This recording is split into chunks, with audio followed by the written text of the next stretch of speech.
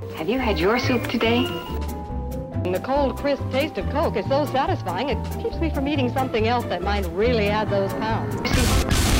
Pounds.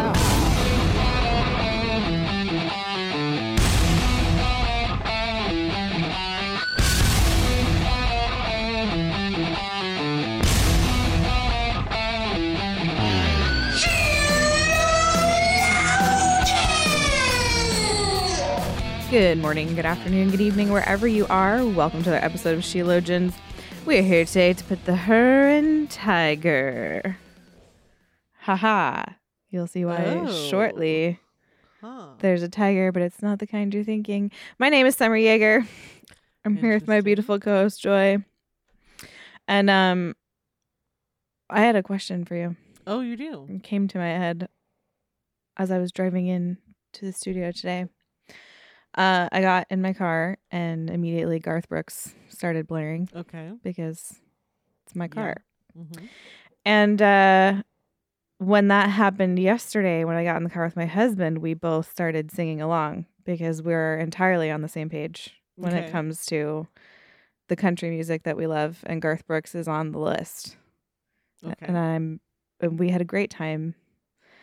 And as I was just absolutely melting in the nostalgia of 90s country music on the way in, I thought about one of the first questions that we discussed on the show, which was like, what is your favorite song?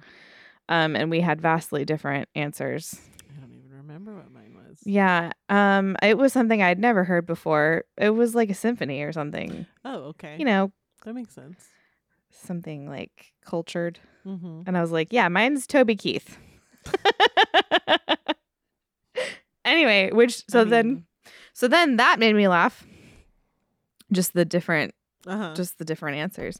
And then I thought, like,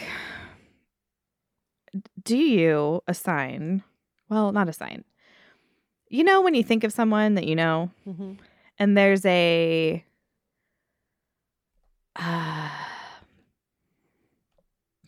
there's a vibe. Like, oh yeah, that's my friend. Not in a weird way. Yeah. Not in a like mystical way, but that, you know, there's a feeling like this person is this. You know, I could probably give an example of someone we both know that we would agree on, but that might embarrass them. But you know, right. When we think of certain people, I'm like, oh, that's my friend so and so. She is very chill. She's or that's my friend so and so. She's basically a Puritan. You know, right. Like there's a like an assignment you've given. And I know what mine is for you. But I was like wondering in your head, like, what is that? Like, what is the like, this is my friend Joy. When both of us are asked to give an answer of what our favorite song is, she's going to pick a symphony and I'm going to pick a horrible song from Toby Keith. In the 90s. If it's your favorite, I'm curious as to which one I picked, but we could not go back and find out. We discussed this last week. No. We're not going to find out what the answer was. Mm-mm. No. It would be painful to hear it. I don't know if I can even handle. Someone out there knows. Yeah. But I don't remember what you said. Anyway. Okay. So the question is, what's my vibe to you? What's my assignment? What have you assigned? Like, what is... Because I immediately was like, oh, yeah, that's how I think of Joy. Well, so here's the thing that not everyone will understand.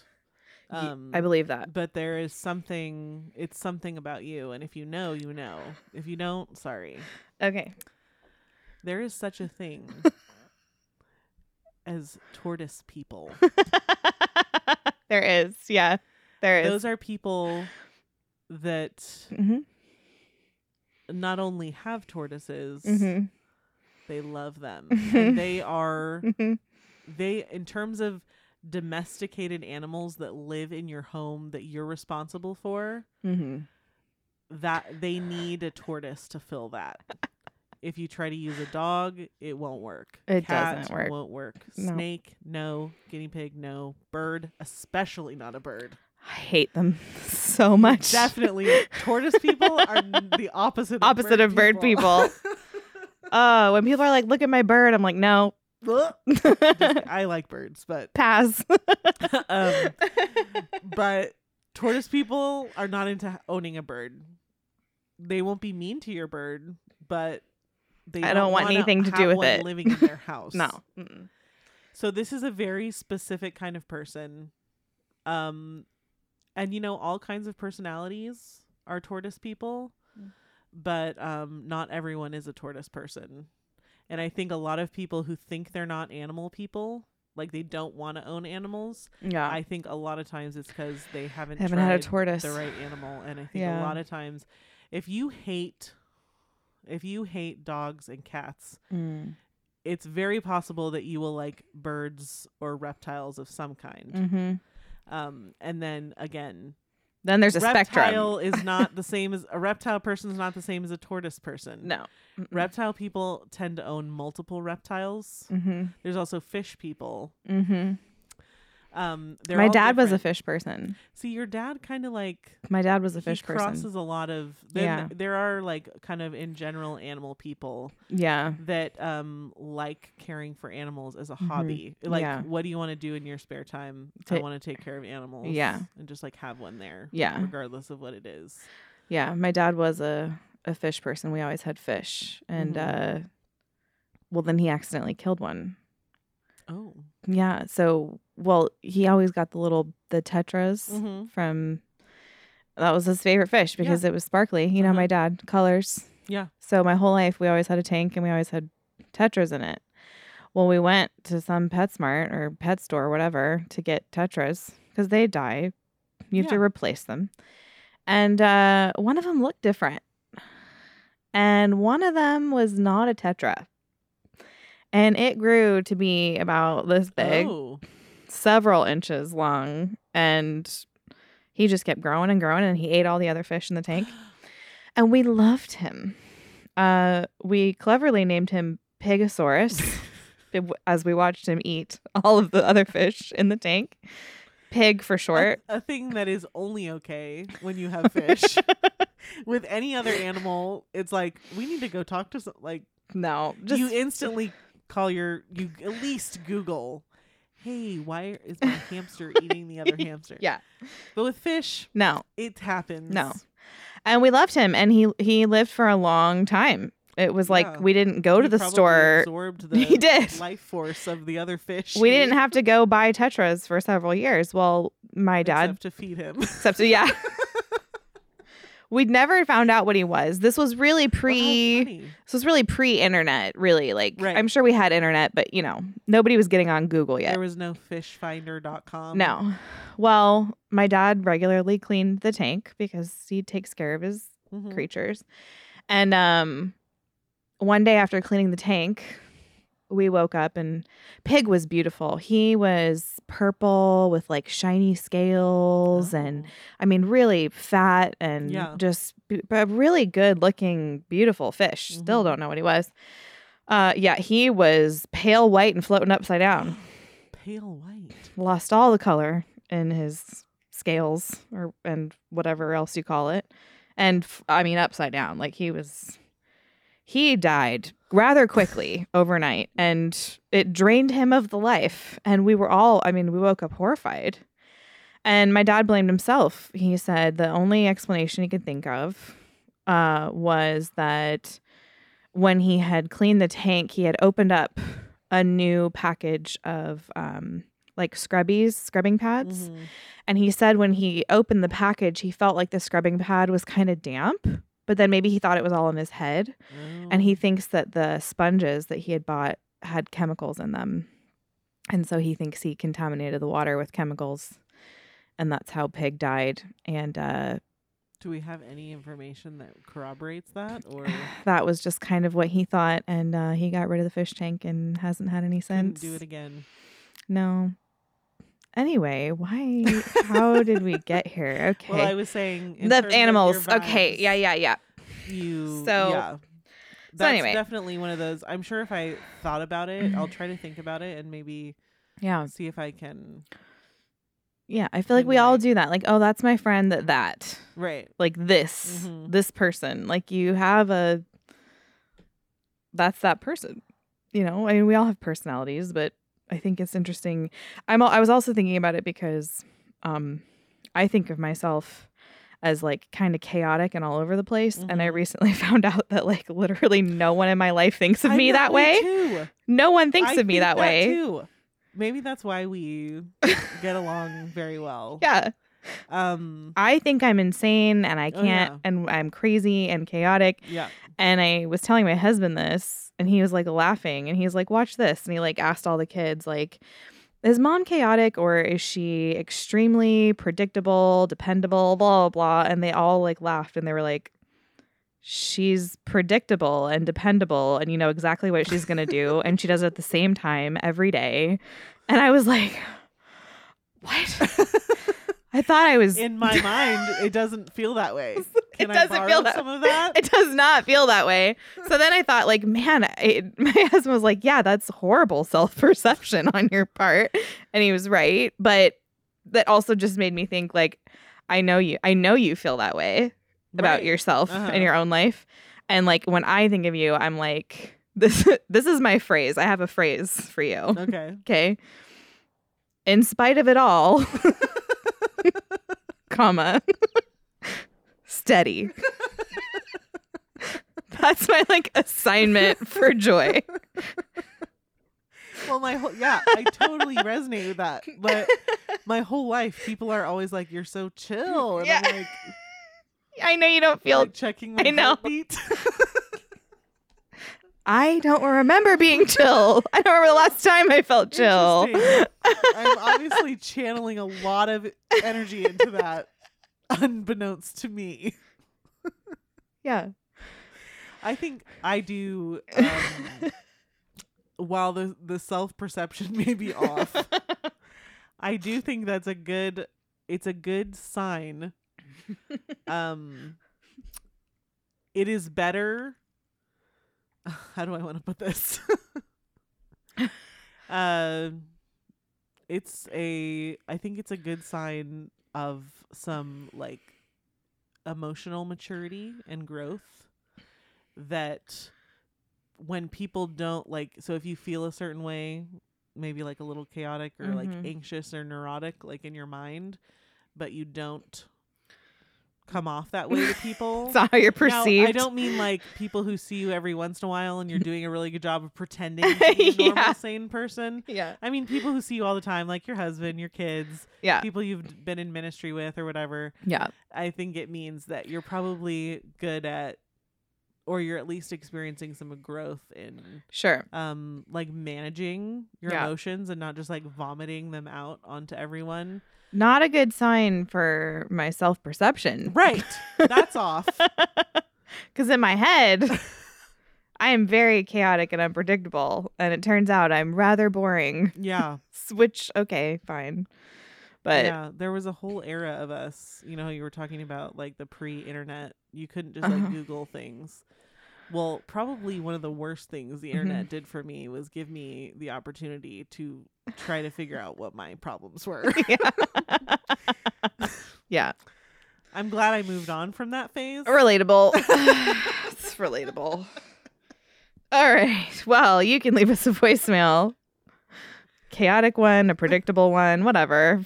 470-465-0475. Feel free to share your horrible fishing stories or times that bad things happen to your fish or your tortoise. Don't tell me about your bird. I don't care. Or times when you were imploding, but no one knew. Appeared to be totally fine. No one knew. I'm going to tell you all again, if you want to support us or join book club or listen to early release episodes, you can do that at patreon.com/sheologians. Once you sign up there, all that material is available to you. If you don't like Patreon for whatever reason, that's fine. And you want to support us, you can do that at sheologians.com. Okay, so I'm going to tell you my story. Yes, I'm very excited. I've been, well, I told you a couple weeks ago, but I've really been thinking a lot about having physical copies of things. Okay. Like just not because I like young, like I'm not like yearning for another time when, you know, everything was more romantic and we didn't have the internet or whatever. Yeah. But it was because I was thinking about how if I lost access to my phone, I would lose like my children's childhood would no longer be documented. Not that it has to be, but it's nice. And so I started making, I started ordering these little books. Oh, cool. Of pictures. They're cheap, but I have physical copies. Yeah. Well, this is really, it's preferable to having to develop every single photo you took. Yeah. Versus, no. Because that was why we stopped getting pictures, right? Yes. Because we have every picture that was ever taken. Yeah. The ones up your nostril, the one of you eating. Yeah. No, this is like, it's like, you know, you pick 30 pictures, you turn it into a little booklet. It's $10. Here it is. Perfect. Now I have physical copies. I also, my husband and I were at Bookman's last night, which is just like a used bookstore, and I found a copy of Spurgeon's Morning and Evening. Now, do I have the app? Yeah. Is it available online? Yeah. But I wanted to have the physical copy. Like, there are books that I have listened to on Audible. Yeah. And I'm like, I want to have the that's book. Not the same. No. Like, I want it to be sitting on my bookshelf because I read it. It won't count. Yeah, it doesn't count if it's just sitting in my Audible library. Yes. So anyway, I have just been putting a lot more stock. I even moved some like our homeschooling material. Instead of doing some of it online, we're doing it with textbooks. I'm just thinking differently. I don't know what it is. I don't know if it's because I'm getting old or because I think that Western civilization is crumbling and so we need to have paper. I don't know what it is. But all that to say, when it was time to think of a mystery to tell, I was like, I've read a lot of mystery books. I have to have something in a book that I've enjoyed. What have I enjoyed recently or in the past in a book? And so anyway, my dad also does this little segment on The Dividing Line where he reads from a book and he calls it Story Time with Uncle Jimmy. I know. Yeah. So I thought that was funny. And I was like, I'm going to channel that a little bit. Like, only because your mom calls your dad Jim. Yeah. Does that even compute? I know. As an actual name for him? I know. It's kind of weird. It's kind of weird. I have a brother named James. Right. But he goes by Jimmy. Or Jim. Oh, he goes by Jimmy. Okay. To me. Yeah. I think he That's pretty much it though, right? To be James in a professional setting. Yeah. But if someone said James in regards to him, You'd be like, who? I'd be like, Summer's dad? I know. Like, who? What? Excuse me? But anyway, it's so cute when your mom calls him Jim. I have this book that is just full of unsolved mysteries. Oh. And there's this story in it that I think about all the time. I'll tell you guys at the end why. Because as I tell it, you're going to be like, why do you think about this all the time? Summer. She's right. She really is neurotic and chaotic. Summer, please don't think about this all the time is the voicemail you're going to leave me. Oh. Don't bother with that voicemail. Don't. It's too late. Yeah, it is. It's too late. Those have been our thoughts since, I don't know. When did you start? 1997. That's when everything, if you guys listen, everything happened for me in 1997. So, and then it got extra weird in 2005. And then in 2016, I started doing this. So things have only gotten weirder, honestly, for me. Anyway, the book is just called Unsolved True Crime Cases Uncovered. And the authors are Amber Hunt and Emily G. Thompson. But I also have extra information that I got from the internet. Anyway. It kind of looks a little bit like a coffee table book. It does. Ish. It does. The format is cool. The pictures are color.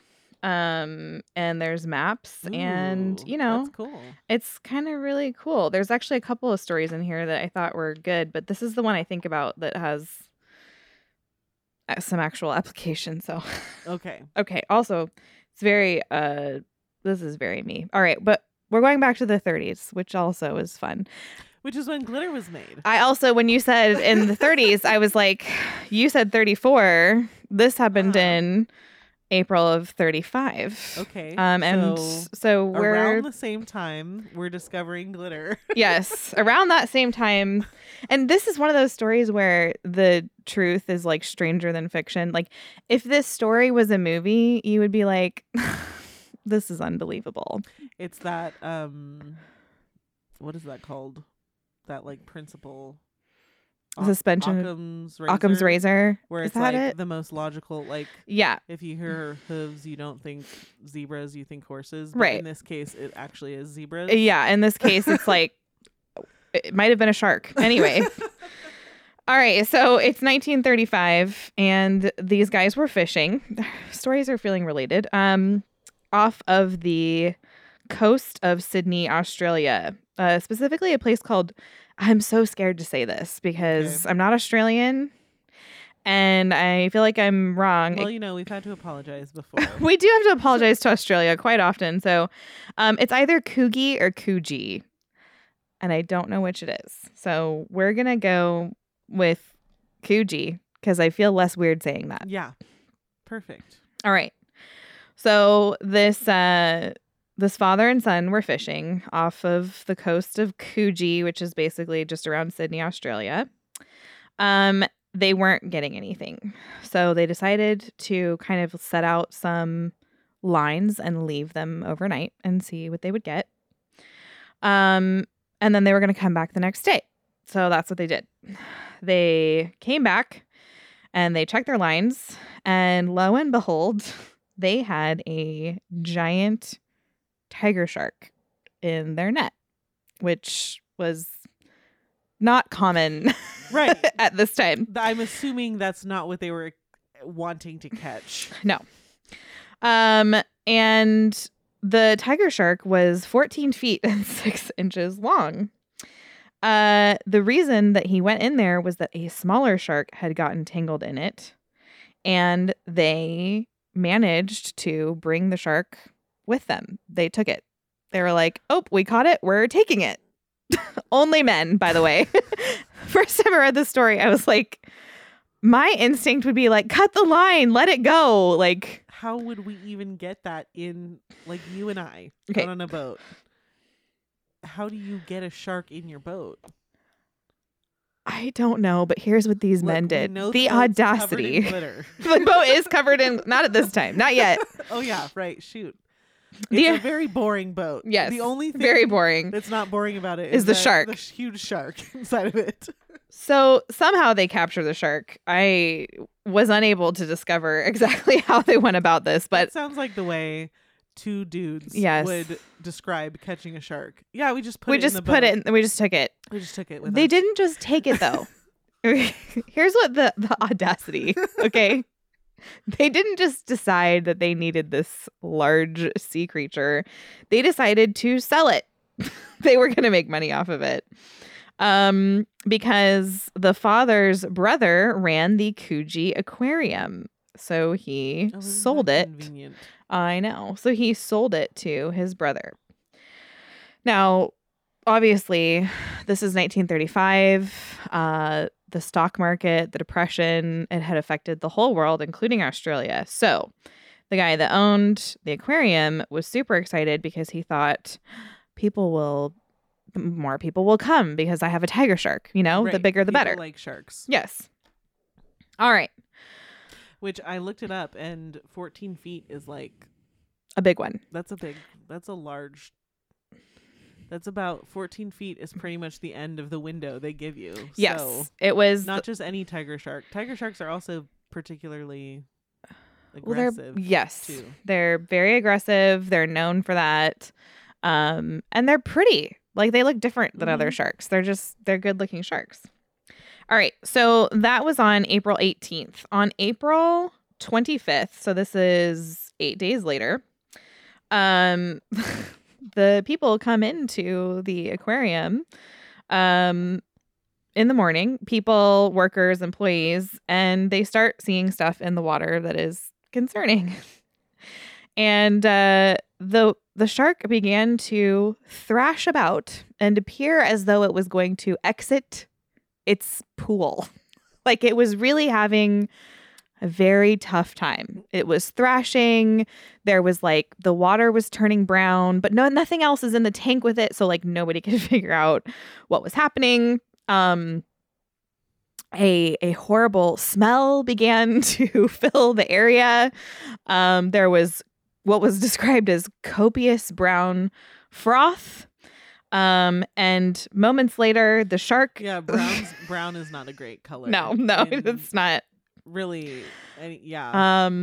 Okay, so not a good sign. Basically, what happened was the shark began to vomit, and it vomited a bird, a rat, a load of muck, and a human arm. Oh. Okay. Yeah. So, the employees obviously immediately swung into action. Yeah. To remove the human arm, which was pretty much perfectly preserved somehow, from the tank. So basically, some of the belief here is that tiger sharks have a particularly slow digestive system. And also because it was captured and then it was put into a new environment, like everything kind of like probably froze for a sec. Yeah. Because you know how it is when you guys travel. Right. I don't need to say anymore, do I? True. So they took the arm out and they inspect the arm, and lo and behold, there's a piece of rope tied around the wrist. And on the inside of the forearm was a tattoo of 2 sparring boxers. Okay. So, obviously, that's at least something to go off of. Yeah. Yes. So they couldn't do a fingerprinting because the fingerprints had decomposed at this point. But what they did do was put it out there. They put it out there in the news. They were like, "Hey, this captive shark threw up an arm. Like, anybody missing an arm? Like, what's going on around here, Coogee?" Those wild times. We feel like if you had lost an arm, you would have come to us, but that's not always the case. So, anybody missing an arm? Okay. So 4 days later, on April 29th, this guy named Edwin Smith contacts the police because the tattoo, the tattoo they put out, matched the tattoo that his brother James had. And his brother James had been missing since early April. And his brother James had told his wife, "I'm going fishing with my friend." So then they were like, "Oh, this has got to be him." Like, he went fishing with his friend, hasn't been seen since. How's the shark? Is the shark okay? The shark was fine. Oh, he just needed to... You know how great you feel after you throw up? Like, apparently. Ooh, feeling a lot better now. I mean, if you ate a bird, what else? A rat and an arm. I mean, you probably wouldn't feel great. How did you even get a rat? Ships, man, they're nasty. Ooh. Yeah. All right, so James, the owner of the arm, the missing owner of the arm, was 45 years old. He was English. He was a criminal. He was a police informant. He was also an ex-boxer. And he lived... Okay, hence the boxing tattoo. Yes, and he lived in Sydney. So they were able to confirm with the very degraded... They were able to match the degraded fingerprints they could get with the fingerprints they for sure had from him when he was... It was enough of a match. It was enough of a match, and then the tattoo being a match was enough for them to say, all right, this guy's name is James Smith. He had been missing for 3 weeks at that point.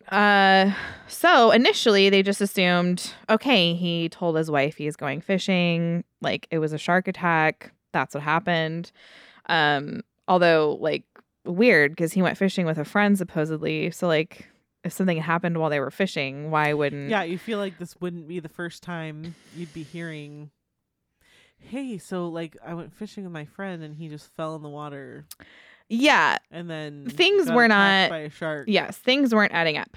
And then, as they continued to investigate, they discovered that it was just very clear that the arm had not been bitten off. It had been removed.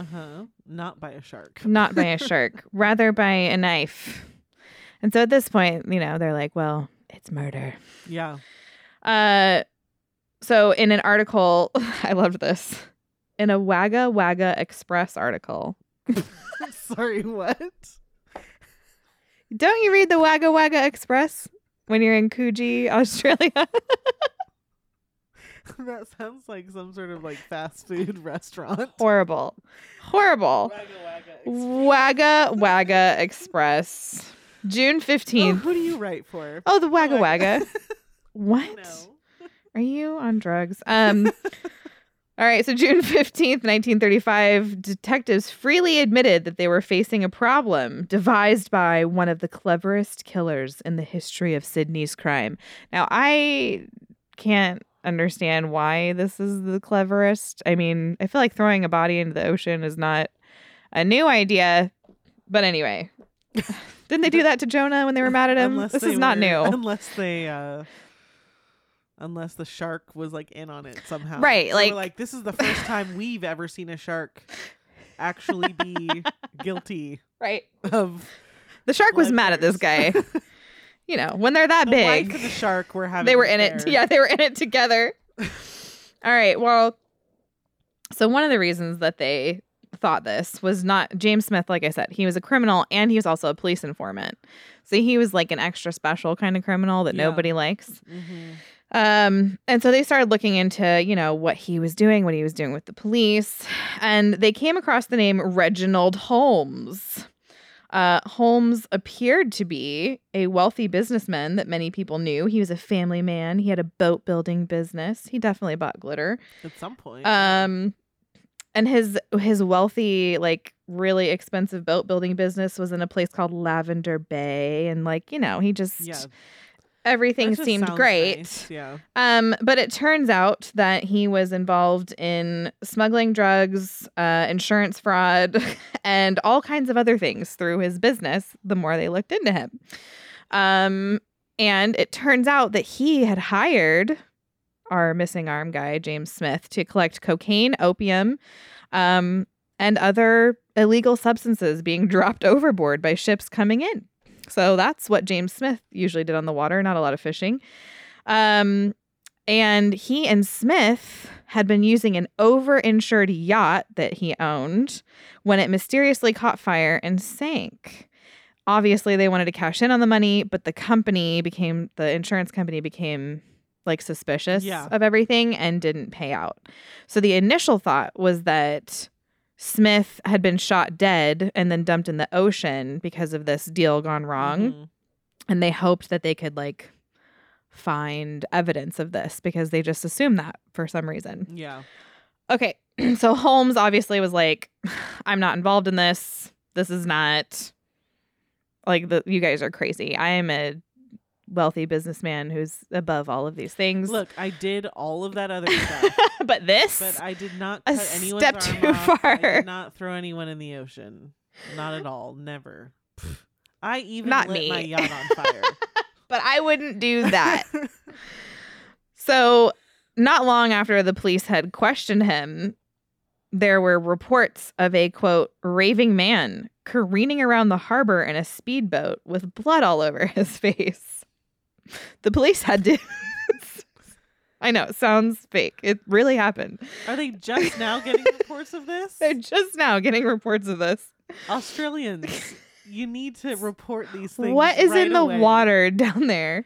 This is something, if you see someone careening, whether there's blood on them or not, make a call. If the word careening comes into your mind, make a call. So the police get in their boats and they chase the raving, bleeding man all over the harbor. They finally catch him, and it's Reginald Holmes. It's the wealthy businessman. Yeah. And he had claimed that somebody had shot at him. Now, when I read about this, this line just really killed me. The bullet left him with a non-fatal wound to his forehead. Oh, man. Imagine that. Okay. That is one of those weird things that, yeah. Well, it turns out... hard to imagine. It turns out he had done it to himself. Okay. So this guy was crazy. Yeah. And his story was starting to fall apart. So he was known in the community one way, but it was clear. Listen, I will shoot myself in the head, but I would never. I would never. That was kind of his story. So they kept interrogating him to kind of try to understand, like, is he trying to cast himself as a victim? Like, he's being chased. Was this a suicide attempt because he thinks he's going to get caught? Yeah. Like, what is happening? What was your plan here? What? Yeah. Reginald? What? As you shot yourself and careened around the harbor, like, what was your plan? Right. So as they interrogate him further, they come to a guy named Patrick Brady. He was a convicted forger. So he was a felon and he was a liar. And they found out that Smith, our dead guy, was last seen drinking and playing cards with Brady. And they had also found out that Brady had basically just like lived in the same area as these other guys. Okay. So they were close. And then so they went and they searched Brady's place to see if they could find anything. And for whatever reason, they found a can of kerosene mixed with blood.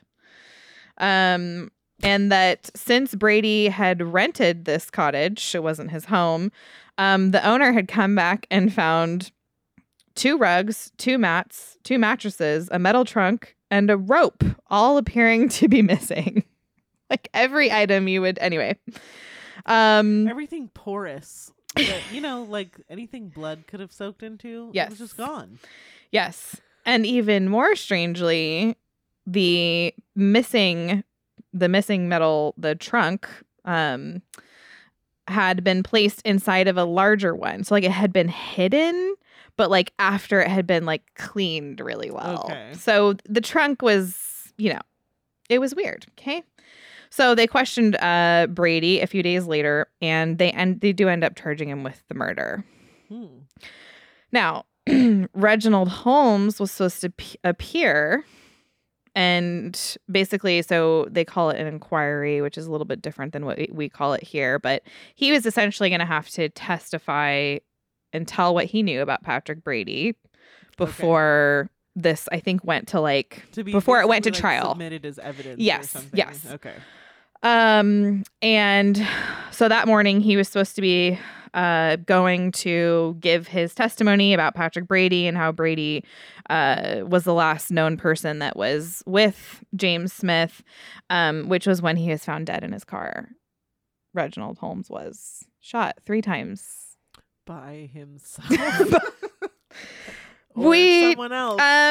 Well, so he found him. So the police found him in his car, 3 bullets to the chest, and there's different theories. So the book I have here presents one theory.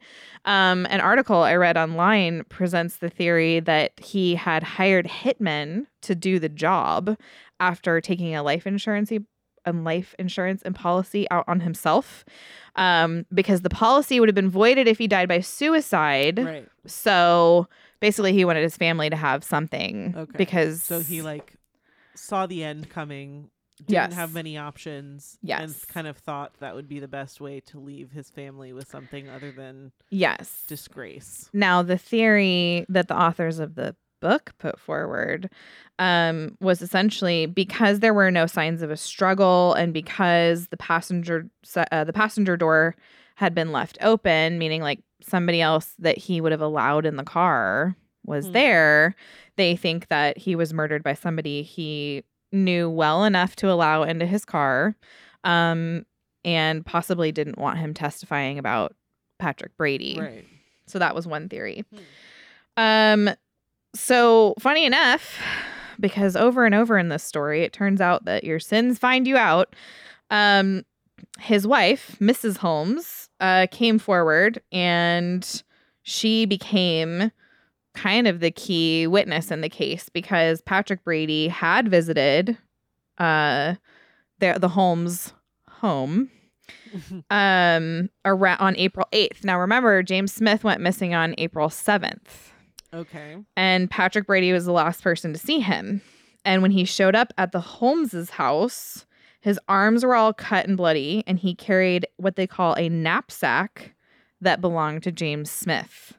A taxi driver also corroborated the story, saying that that had happened, that he had seen that. Like dropped him off. Yeah. At there. Yes. And then she testified that her husband said Brady murdered Smith, dismembered him, put him in a trunk, put it in a boat, and tipped it overboard. She said that's what her husband told her. So a majority of people believed that Brady, essentially what happened was that Brady did kill him, but forgot that he had that very distinct tattoo. And so he basically realized it and later disposed of it in a different way because he really didn't want any identifying marks found on the body, which is why the arm was separated from the rest of the body, which had been tipped apparently overboard from a boat. Others thought that Brady had maybe kept Smith's arm as evidence, and maybe just like to prove to Holmes or to somebody who wanted him dead that he had killed him before he ultimately disposed of it. So there's, I mean, because you have to explain. Before you could just take a picture on your cell phone and be like, see, I did it. Right. But here's what happened. Which I'm sure has happened. I'm positive that it's happened, unfortunately. So the Supreme Court, however, ruled that because an arm does not constitute a body, which is required for a murder conviction, there was no way of knowing if James Smith was deceased or not. The judge also refused to hear Mrs. Holmes' testimony and said it's only hearsay. Yeah, I don't know that I agree with that. Anyway, so I think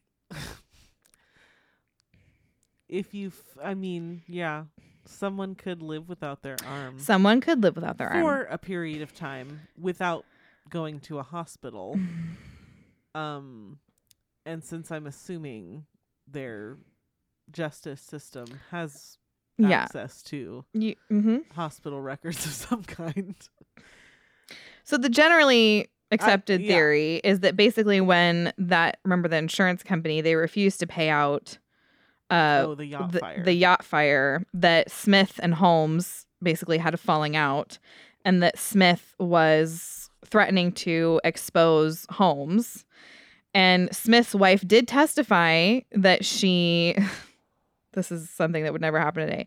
She found an entry in her husband's black pocketbook that Reginald Holmes owed him 60 pounds, which, by the way, would be $5,800 US today. And so this could be how much Holmes owed Smith for setting the boat on fire, or I'm sorry, the yacht on fire. And so she thinks that Brady shot Smith dead, and that Brady was afraid that Holmes would tell on him, which is how Holmes ended up dead. So there is a book, by the way, called The Shark Arm Murders by Alex Castle, published in 1995. And he speculated that Holmes could have taken out a contract on his own life, which I already mentioned, and that's what he believed, because he didn't want his family to lose everything. Yeah, it kind of seemed like a little bit of a pattern. Yeah. When Holmes had a problem, he was kind of like, I'll just hire someone to light something on fire. Because he had money. I'll just hire someone to shoot somebody. I'll just be a raving lunatic and shoot myself and careen around the bay. Like, what? Interesting. Yeah. So basically, whoever threw James Smith, to the sharks, and killed Reginald Holmes has never been caught. And Patrick Brady, he died in 1965 at the age of 71. Was he in jail? Did they ultimately? No. Okay. So he was not in jail. They didn't. There's other theories that they were involved with drug kingpins in Australia, and it gets even wilder. And there is some evidence to that because in 1954, someone attempted to kill James Smith's son with a car bomb. These families they were in it, they were they were in it. So do you think his wife knew? James Smith's wife knew. So when he was like, I'm going to go fishing, did she know that meant he was going to go get drugs out of the bay? I absolutely think that. Like, okay. Your wife knows. Okay. Your wife knows. But the reason I think about this story, it's unsolved and it will never be. Everybody involved is dead now. The only reason we got this far is because a shark literally vomited an arm. Exactly. So that was what I was thinking, was just like, what are the odds? There's I don't even think the odds exist. The odds don't exist. That the shark that ate him would be caught. B, that it would that the one piece of the body or the one piece the shark ate contain an actual identifying marker. Yes. No, it's just, what are the odds? And I think what's crazy. They vomited it up in an aquarium where people were watching, like retrieve it instead of just in the ocean. Yes. And yes. Like, so the odds of this arm being found and the way that it was found are so spectacular. But then the fact that the guy still got away with it, we still don't know who did it. Yeah. So it's like, can you imagine the panic you would feel if like you were that murderer and you're like, evidence was just found? Yes. And then you get away with it. But ultimately you don't get away with it. Right. Like, ultimately you don't. And I almost felt like he's kind of being toyed with a little bit. Especially if you had to kill another person. Obviously we don't know if the same person killed both people. Right. But especially if you had to go kill another person in order to silence that. Yeah. But ultimately, with all unsolved murders, they're all dead now. So they're facing judgment. Right. And I think about it sometimes because I'm just like, man, there is no sin. Like, you can throw it into the ocean and hope to hide it.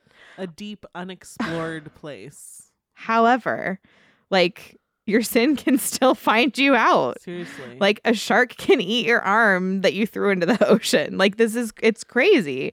And just the fact that people watched it happen, watched the shark. Is there anybody that thinks James Smith faked his own death? Right. Did he get in too deep? And I mean, it's a theory, but I feel like you could cut off less. Yeah, you definitely could. Rather than your whole arm. And he didn't seem to have. He had a great marriage. He had a son. Like, it was surprising. You know what I mean? It was like, it just didn't fit with the profile. Especially because he'd turned into a police informant, right? Which could be what got him.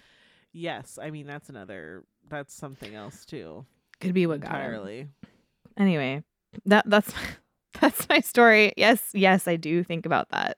I do think about this tiger throwing up this arm. Yeah. And I wish, like, what I think about it is, like, I wish I could see whoever was guilty, their face. Right. When that happened. Yeah. Because that would be, I don't know, that would be hilarious to me. I feel like that would be some kind of wake up call. Yeah. Oh, absolutely. Oh, absolutely. I mean, it would have to be. But anyway. You'd have to be like, yeah, I can't get away with anything anymore. No. I'm done. Well, but I don't know. Maybe criminals don't think that way. Yeah. Yeah. But still, it would have to be, even for the most criminally inclined. Yes. That would have to be. Yeah. Kind of a scary moment.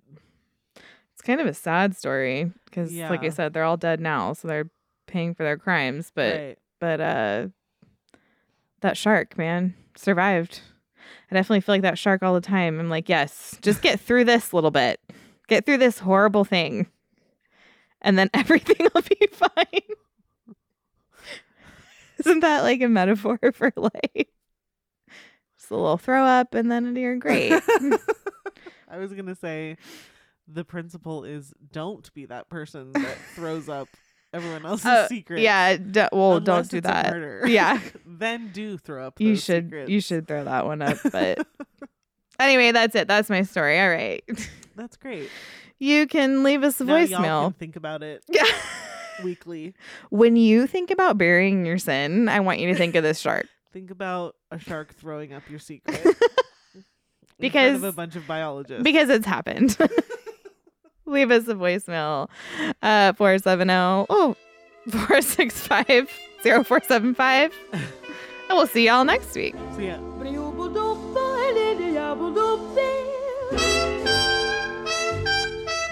Stars shining bright above you. Night breezes seem to whisper, I love you. Birds singing in the sycamore tree. Dream a little dream of